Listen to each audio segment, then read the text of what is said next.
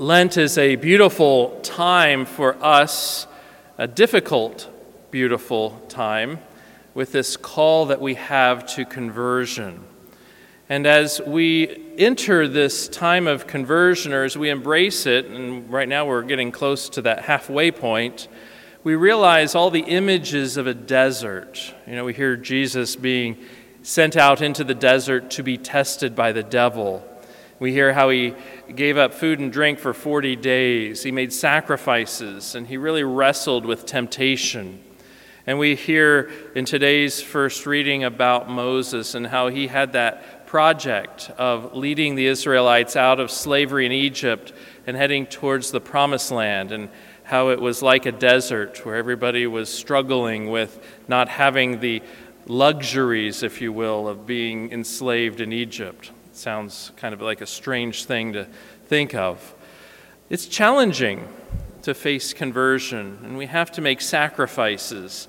And sometimes when the priest is preaching all about Lent and calling us to fidelity with our sacrifices of Lent, we kind of can empathize, if you will, with what Moses said.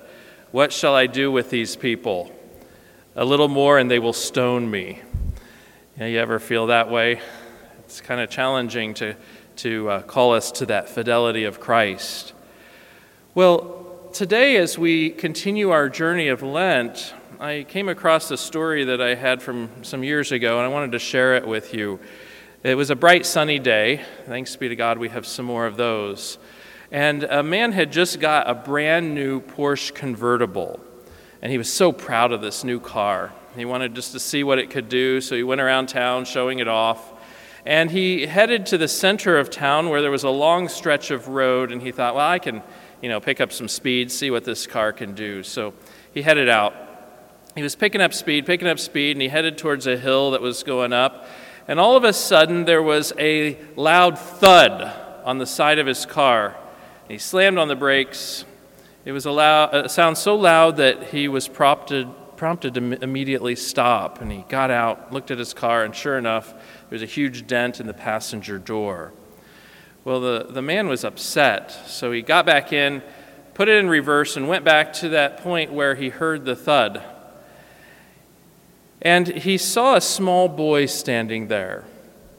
And he started being filled with rage and began yelling at this child. What were you thinking?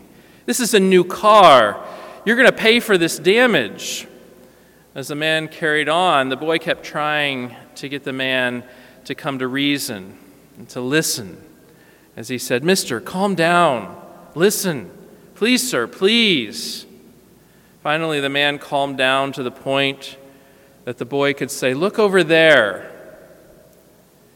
As the man peered to his right, he noticed another boy who was confined to a wheelchair. He had tipped over on the curb. You see, mister, my brother can't walk. He fell over when we were trying to get up on the sidewalk, and I'm too little to lift him.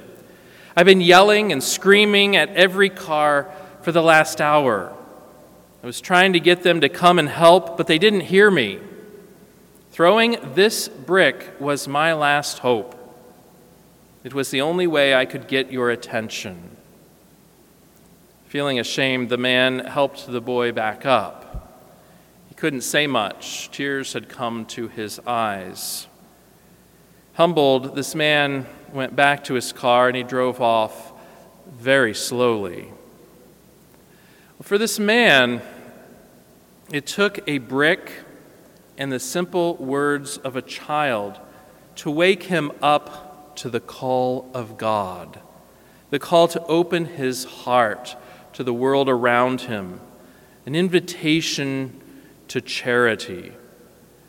And Lent is our time to be awakened to the world around and to the call of God.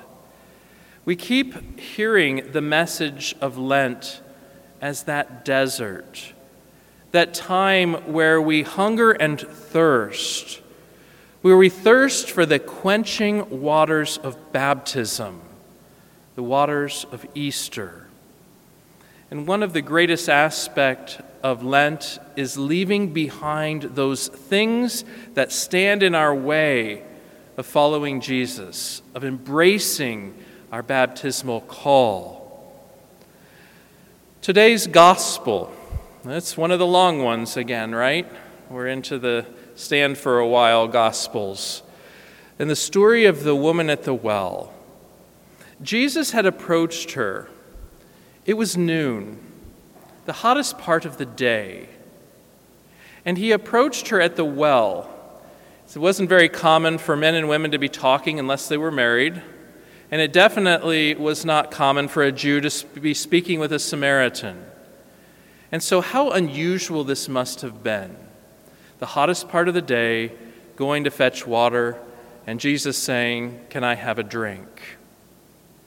Jesus was thirsting for this woman's soul.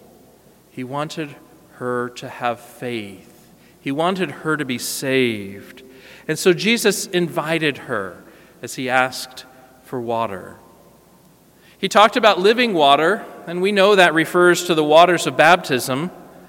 And then he revealed her life. It was a beautiful story.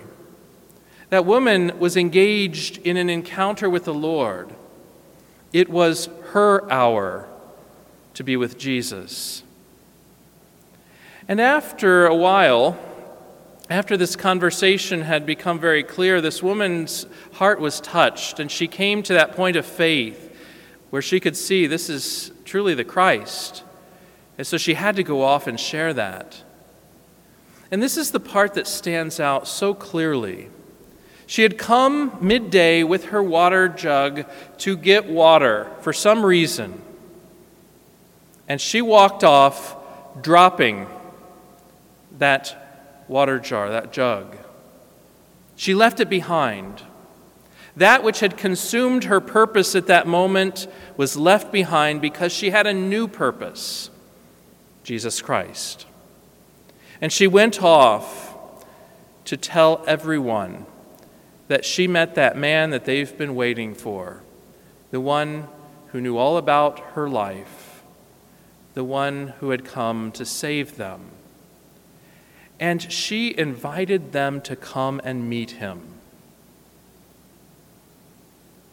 She went forth to proclaim God's goodness, having a heart that was converted.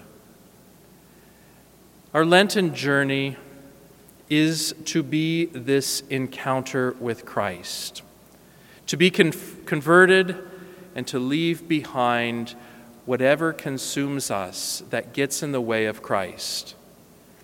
Let's invite the Lord to continue our Lenten journey in this way, to touch our lives and to fill us with his grace.